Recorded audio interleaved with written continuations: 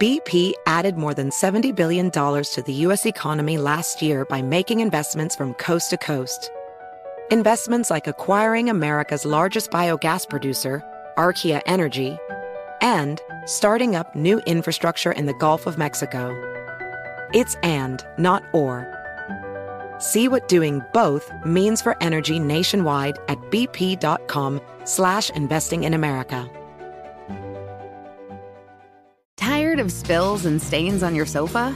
Wash away your worries with Anabay. Anabay, the only sofa that's machine washable inside and out, where designer quality meets budget-friendly prices. That's right, sofas from only $639. Anabay brings you a no-risk experience with pet-friendly, stain-resistant, and changeable slipcovers made with performance fabric, cloud-like comfort with high-resilience foam, and hypoallergenic featherless down that needs no fluffing. Their steel frame ensures longevity, and you can rearrange the modular pieces anytime. And here's the cherry on top, up to 60% off site-wide.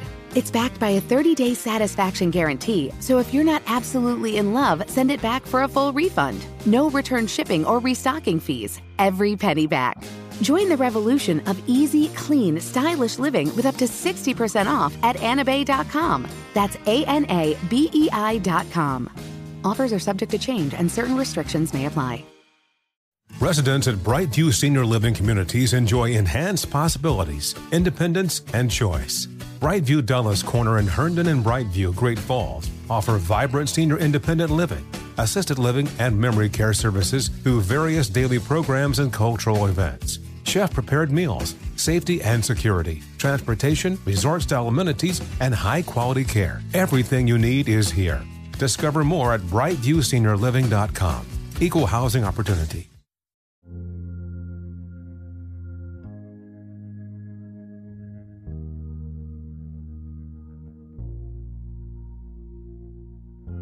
Knee-deep in snow, by the banks of the Lozva River, Boris Slobtsov pulled the hood up over his head and tied the flaps of his hat down tightly below his chin.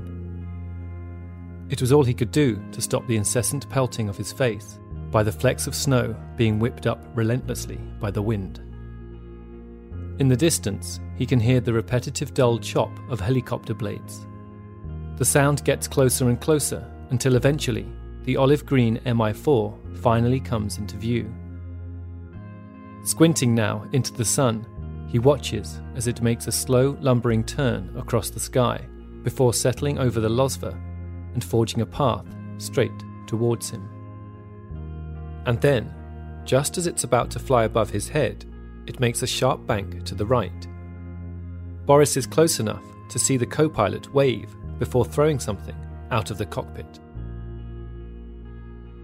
Boris watches as the object drops from the sky, its red ribbon flapping manically as it falls, before nestling in the snow meters away from Boris's feet. He hurries over and pulls the canister free, unscrewing the cap to find a message for his team lodged inside. It tells them to head towards the Auspia River, roughly 3 kilometers to the south. It is Wednesday, February the 25th, exactly 4 weeks since Yuri Yudin was forced to abandon Igor Dyatlov and the 8 other friends he had been accompanying as part of an expedition towards Otorten Mountain in the Russian Urals. It had been a painful decision for Yuri, but one perhaps not quite as painful as the crippling effects of rheumatism that had plagued him throughout the journey and in the end left him with little choice but to turn back. Yuri had last been with the group in the North 2 settlement, an old abandoned geological site from which they were due to strike out towards Otorten Mountain a short time after they had said their goodbyes. The team had been expected to arrive back in their hometown of Sverdlovsk on February the 13th, almost 2 weeks ago, but the team had never returned.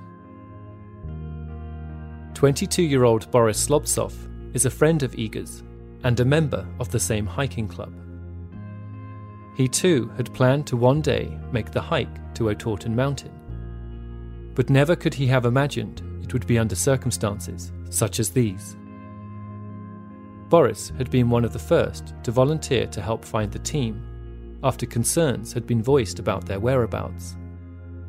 The alarm had been raised by anxious parents on the 13th, but it would be almost another week before hiking club officials deem it a serious concern worthy of a formal search and rescue operation. It was, after all, not uncommon for such lengthy hikes to suffer the odd 1 or 2 days delay. But when, a whole week later, there is still no word from the team, it is clear that something has gone drastically wrong.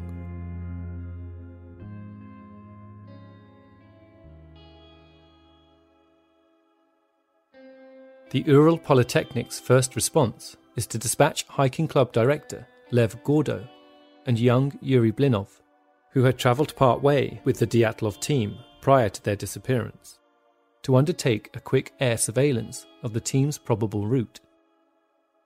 Meanwhile, in Evedale, the town closest to where the team was last seen, a criminal investigation is opened up, led by local prosecutor Vasily Tempelov. A three-pronged attack is established when experienced hiker Yevgeny Maslenikov is also enlisted to help run things on the ground. Yevgeny, who was well aware of Igor and his compatriots, having initially helped them to plan their route, wastes little time in joining the search. On the 24th, Tempelov agrees to open up the search to include all possible routes taken by Dyatlov's team, and by now, with news of the team's disappearance spreading throughout the region, many volunteers have come forward to offer their help, including members of the family, fellow students, and workers from the local camps.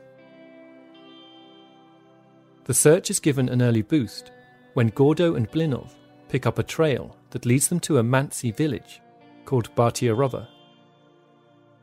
The Mansi are an indigenous people of western Siberia, an area running roughly 1,500 kilometers from the Ural Mountains to the Great Yenisei River in the east.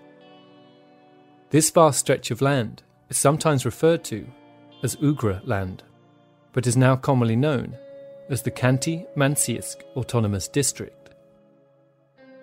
It is believed that Mansi have populated the region since the Mesolithic age, sharing ancestors with both the people of Hungary and Finland.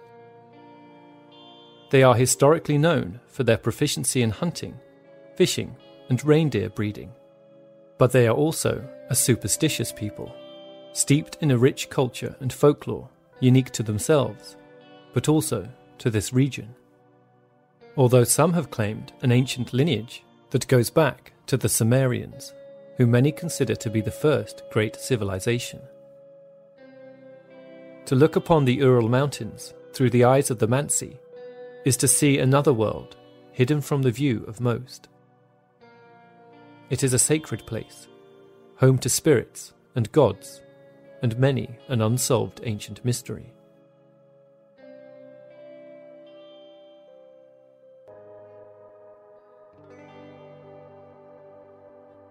Although for Gordo and Blinov, the trail goes cold in Bartiarova, their efforts have caught the attention of several Mansi tribesmen, who, like everybody else, are deeply moved by the plight of the missing students. The offer to lend their unparalleled local knowledge and tracking skills to the search is gratefully accepted. The Mansi team is led by Stepan Kurikov, a warm-hearted and hulking presence, as well as being one of the most respected of the tribal elders. A few days later, the helicopter search team picks up ski tracks heading north from the Auspia River at the bottom of a mountain known as Kholat Syakhl. But searchers on the ground are unable to establish any clear route before bad weather brings the day's search to an end. It is the following day when Boris Slobtsov and his team received their message to search the corresponding area. Later that afternoon, a breakthrough discovery is made when Boris locates one of the Dyatlov team's campsites on the banks of the river, just to the edge of a forest.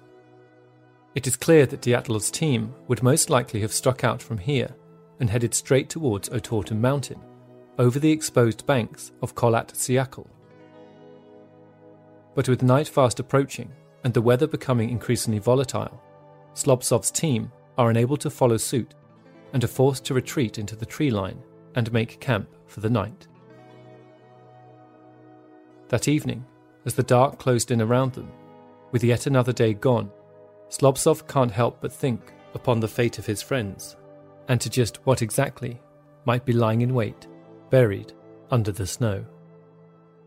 It hasn't escaped his attention either that the name Kholat Syakhl translates as Dead Mountain. The next day, February the 26th, Slobsov suggests that the team break into pairs to widen the search area. Boris joins up with fellow hiking team member Mikhail Sharavin, and together they head off in the direction of Otorten, across the eastern slope of Kholat Syakhl. That afternoon, as the two hikers battle raging winds and minus 20-degree temperatures, the hikers are 300 meters from the top of the mountain when Mikhail spots something up ahead, sticking out of the snow. It looks like a tent. Getting nearer, the thing starts to reveal itself. They can now clearly see the poles sticking out from underneath, and the south-facing entrance that remains intact, while the entire back half has collapsed under the weight of snowfall.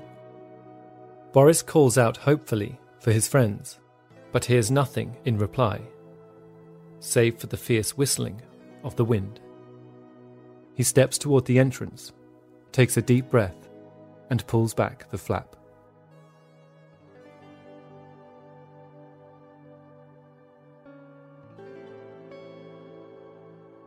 It is with an odd mix of relief and disappointment that Boris finds the tent completely deserted. The relief being tempered by the fact that almost everything that the hikers had been travelling with appeared to have been left behind inside, as if the team had just vanished into thin air. But for Boris, their absence provides a glimmer of hope that his friends might actually still be alive. Pushing back on the heavy canvas, Boris and Mikhail managed to right the tent enough to take a proper look inside. On the floor, they find the 9 backpacks belonging to each team member, as well as each of their skis. Perhaps most curiously, they find a jacket left on the ground outside the tent.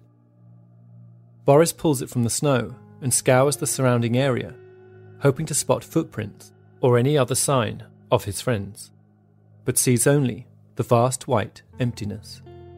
And with dark clouds beginning to roll in, Boris and Mikhail only have a few minutes to gather what they can before reluctantly being forced back to their camp. On their return, Boris is able to send word back to Evedale, suggesting all search efforts be concentrated on the surrounding area. A reply comes back to dig out a helicopter landing site in preparation for over 50 people who will be arriving the next day. It is another anxious night for Boris and his team, and their attention is constantly drawn to the items brought back from the abandoned tent. The presence of the items in Boris's tent seems only to bring the absence of their owners closer, as if they had merely stepped outside for a moment before returning to collect their things. Boris picks up the jacket and examines the pockets, hoping for any clue as to the team's whereabouts. Inside, he discovers a notebook, suggesting the jacket was Igor Dyatlov's. Flicking through the pages, Boris discovers a photograph. It is a portrait of Zina. The following day, Friday the 27th, the search teams converge on the newly discovered campsite, including police equipped with search dogs. The ensuing chaos threatens to undermine any hope of finding tracks under the snow, but remarkably, one of the team finds some, 20 meters or so from the tent, under a patch of freshly fallen snow. They see them clearly now, veering off down the side of the hill towards the Lozva River Valley. But there is something very odd. Some of the prints seem bizarrely small, almost as if whoever had made them had not been wearing any shoes. And there is another vital discovery. A team diary kept by all the members of the group to document their expedition. The entries had been meticulously kept since the first day, but had ended abruptly on January the 31st, suggesting whatever happened likely occurred around February the 1st, meaning the group has now been missing for 4 weeks. Are you always taking care of your family? Do you often take care of others and not yourself? Now it's time to take care of yourself, to make time for you. You deserve it. Teladoc gives you access to a licensed therapist to help you get back to feeling your best, to feeling like yourself again. With Teladoc, you can speak to a licensed therapist by phone or video. Therapy appointments are available 7 days a week from 7 a.m. to 9 p.m. local time. If you feel overwhelmed sometimes, maybe you feel stressed or anxious, depressed or lonely, or you might be struggling with a personal or family issue, Teladoc can help. Teladoc is committed to facilitating great therapeutic matches, so they make it easy to change counsellors if needed, for free. Teladoc Therapy is available through most insurance or employers. Download the app or visit teladoc.com/unexplained podcast today to get started. That's teladoc.com/unexplained podcast.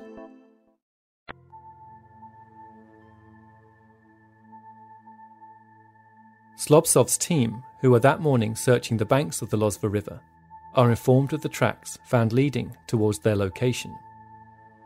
Boris plays out the scenario in his head until he is transported back to the night the team left the tent. He sees them now, their movements echoing through time as they descend down the mountain and head for the shelter of the same trees that he is walking among. A short time later, and Mikhail finds something strange at the base of a cedar tree. Poking through the snow, he finds the charred remains of a makeshift fire that had clearly been hastily put together. He notices also that a number of the tree's branches have been recently snapped off. And then, just north of the tree, there is something else sticking out of the snow. Something once soft, but now as rigid and hard as the cedar. It is a human leg. For Boris and his team, it is a devastating discovery, and one that will extinguish any remaining hope of finding his friends alive. But for us, it merely marks another beginning to this strange and bizarre tale, for it is about to get very weird indeed. After Mikhail's gruesome discovery, Boris alerts Maslenikov's team, and together they carefully begin to excavate the body from the snow. But as they dig further, they discover not one body, but two, lying side by side together, with one face down and the other face up. As the last of the snow is pushed from one of the faces, Boris recoils in horror. The mouth, nose and eyes appear to have been completely removed. Despite the apparent mutilation, Boris recognizes the face instantly as Georgy Krivonishenko. The other body is soon revealed to be that of Yuri Doroshenko. But it's not until the full horror of the discovery has sunk in that they notice something peculiar about the clothes on the bodies, or rather, the lack of them. Georgy appears not to be wearing a jacket or trousers, just one checkered shirt and some swimming trunks under long underwear. Even more bizarrely, the left leg of the underwear has been ripped off and his feet are completely bare. Doroshenko appears somewhat better dressed, with an undershirt, check top, long underwear and socks, but no shoes. His clothes also appear to have been bizarrely shredded. After the discovery of the bodies, the focus of the search switches quickly to the valley. Mansi elder Stepan Kurikov leads the search along with his German shepherd Sniffer Dog. Another experienced hiker, Vladislav Karelin, has also joined the search. Vladislav was a medical engineer who had crossed paths with Dyatlov's team as they made their way towards Otorten. Having located the first two bodies, it isn't long before the German shepherd picks up another ominous scent. Pulling hard on the leash, he drags his owner across to a spot where Stepan recognizes something unnatural about the way the birch tree shoots are sticking out from the snow. The dog sniffs heavily at the spot, and soon they have made another gruesome discovery, as just below the surface they find an arm that appears still to be pulling in desperation at the shoots. This body is better dressed than the other two, complete with a sweater, fur vest and ski trousers, but again, extraordinarily, there are no gloves and no shoes.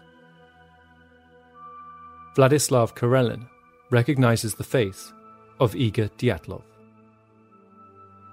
Moments later, Evdale policeman Lieutenant Nikolai Moiseev and his dog Alma are heading back from the trees towards the team's tent when Alma gets suddenly anxious and begins to dig manically.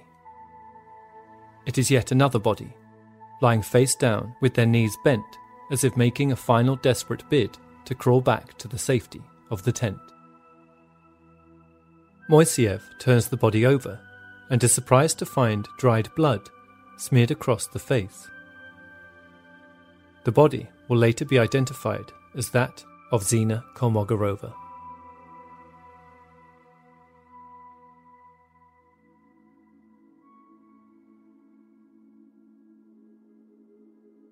Yevgeny Maslenikov, who by now has been made head of the entire ground search operation, orders the bodies to be wrapped in tarpaulin and taken to Boot Rock on the bank of Kholat Syakhl, while they await evacuation and formal autopsy. Watching as the bodies are laid out at the base of the rock, Maslenikov can't help but begin to formulate his own theories about just what might have taken place. For Maslenikov, it appears a simple case of being caught out by the weather.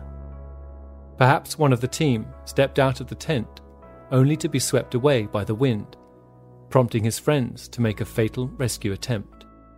Or perhaps it was an avalanche that scared them from the safety of their tent and left them catastrophically disorientated. Only, if the wind or avalanche had been so strong as to push the hikers down the valley, why was the tent still clinging so firmly to the side of the mountain, its poles still standing as they would have been the day they were pitched? The day after the 4 bodies are discovered, prosecutor Vasily Tempelov finally arrives on the scene to make his own assessment of the evidence. He makes a note of the various items found at the campsite, but also he is the first person to notice something odd about the tent itself. It may have still been standing, but what no one had seemed to notice before was that one side of it had been completely and unnaturally slashed to pieces. But before Tempelov can get his teeth into the investigation, he is told to step down from the operation. On the morning of Sunday, March the 1st, yet another helicopter arrives at the search headquarters at the foot of Kholat Syakhl. The door is opened, and out steps the determined figure of Lev Ivanov, junior counsel of justice and now lead investigator on the case. He adjusts his glasses and pulls his jacket tighter before being led away from the chopper and straight into the fray. Moments later, he is casting his eyes over the makeshift fire at the base of the cedar tree. Suddenly, with Ivanov on the scene, the investigation seems to have taken on another guise. Like something from a classic detective novel, there is more than the touch of the brooding, enigmatic hero about Ivanov. His thick black-rimmed glasses lending a cerebral air to this intense veteran of the Great Patriotic War. Immediately, he makes note of a number of branches snapped from up high in the tree. Perhaps one of the team climbed the tree in an attempt to call the others, or maybe he had been trying to escape from something. He also notices another pair of footprints in the snow, suggesting that Georgi and Yuri weren't alone when they died. He begins to ponder as to just why they let the fire burn out, if there was plenty of firewood around to be used. Meanwhile, Maslenikov is overseeing a team of 30 men, lined up shoulder to shoulder, as they probe the ground with steel avalanche poles. That day, they cover a region of roughly 30,000 square yards, but the search yields nothing more. Later, Ivanov and Maslenikov will together analyse the abandoned tent, leaving Ivanov convinced more than ever that whatever killed Dyatlov's team members, it wasn't the wind, and it wasn't heavy snowfall. On March the 2nd, one of the search teams comes across a storage shelter perched high up in the trees, laden with various supplies. It is a common practice for hiking teams to unburden themselves before venturing out on the most grueling part of a journey. This appears to have been the case with Dyatlov's team. The search party are moved to find Georgi's mandolin amongst the items of food. It is a stark and sudden reminder of a time before. Later that day, after the news of the store camp is passed up the chain, something a little more peculiar comes to light when Maslenikov is approached by one of the searchers. It is Vladislav Karelin, the mountaineer who found Igor's body the previous week, and he has had something on his mind ever since.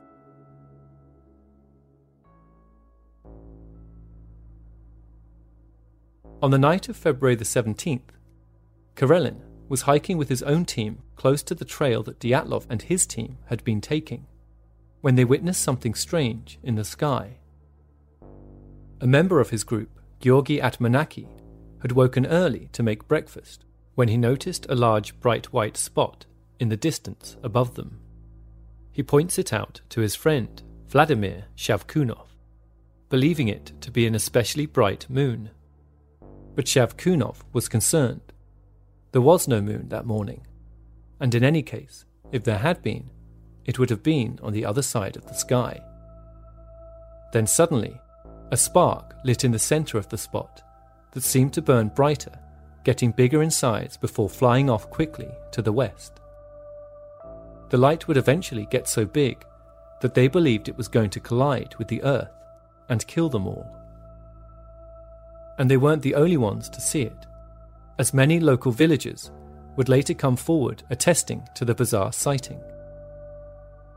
Maslenikov agrees it is certainly something to think about, but as he reminds Karelin, Dyatlov's team most likely died around the turn of the month, a good 2 weeks prior to the appearance of the strange light. But when the news reaches Ivanov, he finds it a little harder to shake.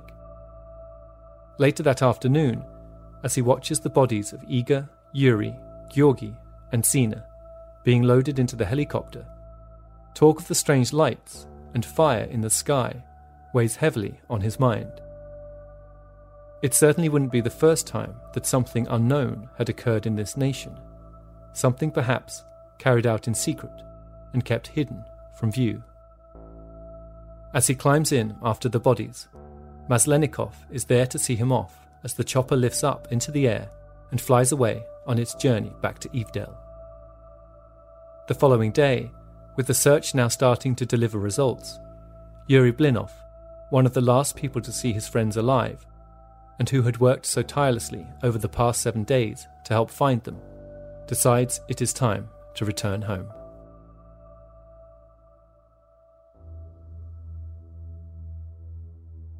The bodies are taken to the hospital of Labour Camp H240 in Ivdel and left to thaw out before the formal autopsy can begin. On March the 4th, the Regional Bureau forensic pathologist Boris Alexeyevich Vozrojdeny and the city medical examiner Ivan Ivanovich Laptev begin the procedure.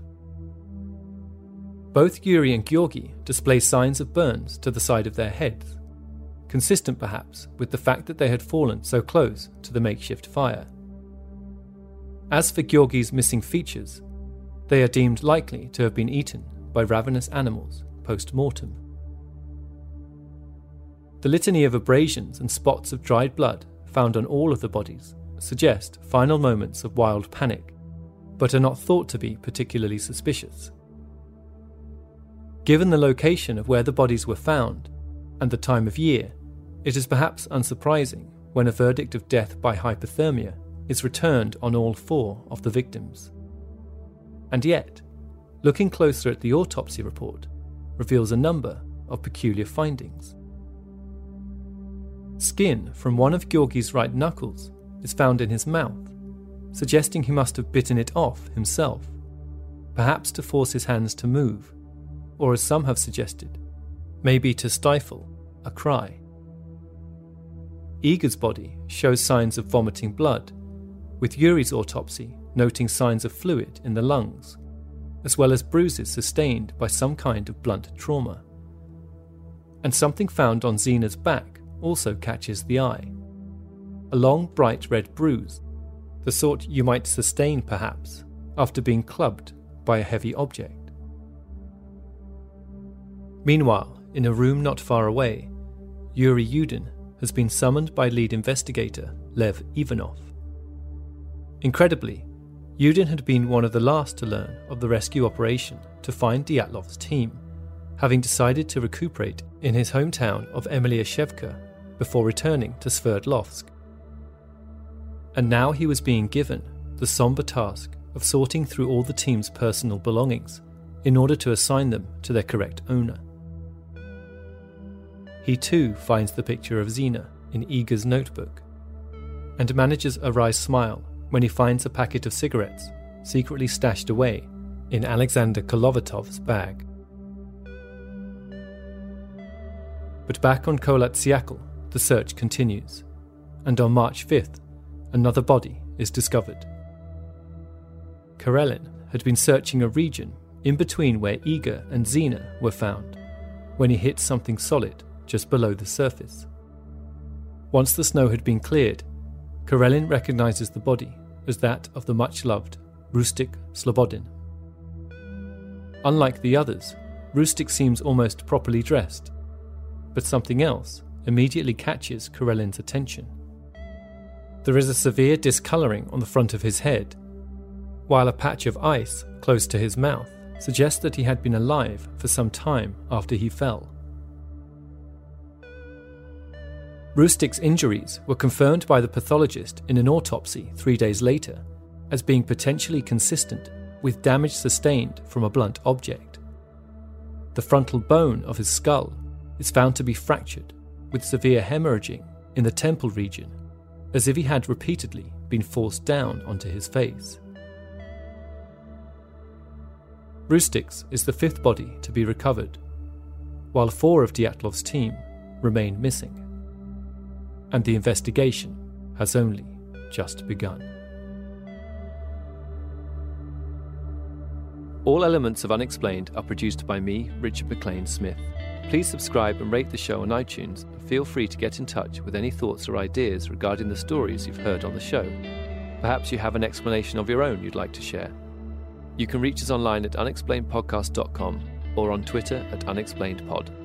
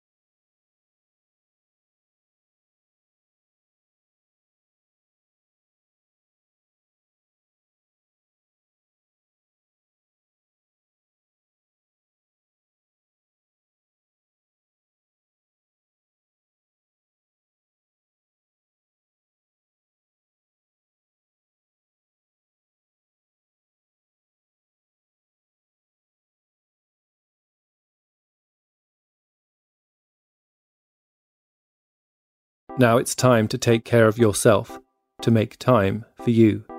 Teladoc gives you access to a licensed therapist to help you get back to feeling your best. Speak to a licensed therapist by phone or video anytime between 7 a.m. to 9 p.m. local time, 7 days a week. Teladoc Therapy is available through most insurance or employers. Download the app or visit teladoc.com/unexplained podcast today to get started. That's teladoc.com/unexplained podcast. Does money stress you out? Let Facet flip your financial chaos into clarity. Finding Facet immediately put us at ease. Facet's innovative approach to financial planning ensures your money works as hard as you do, enabling members to experience the joys of having your finances in order. And that makes us Facet for life now, I guess.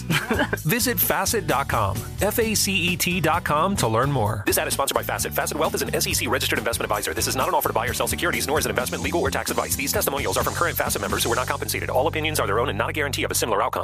Residents at Brightview Senior Living Communities enjoy enhanced possibilities, independence, and choice. Brightview Dulles Corner in Herndon and Brightview, Great Falls, offer vibrant senior independent living, assisted living, and memory care services through various daily programs and cultural events. Chef-prepared meals, safety and security, transportation, resort-style amenities, and high-quality care. Everything you need is here. Discover more at brightviewseniorliving.com.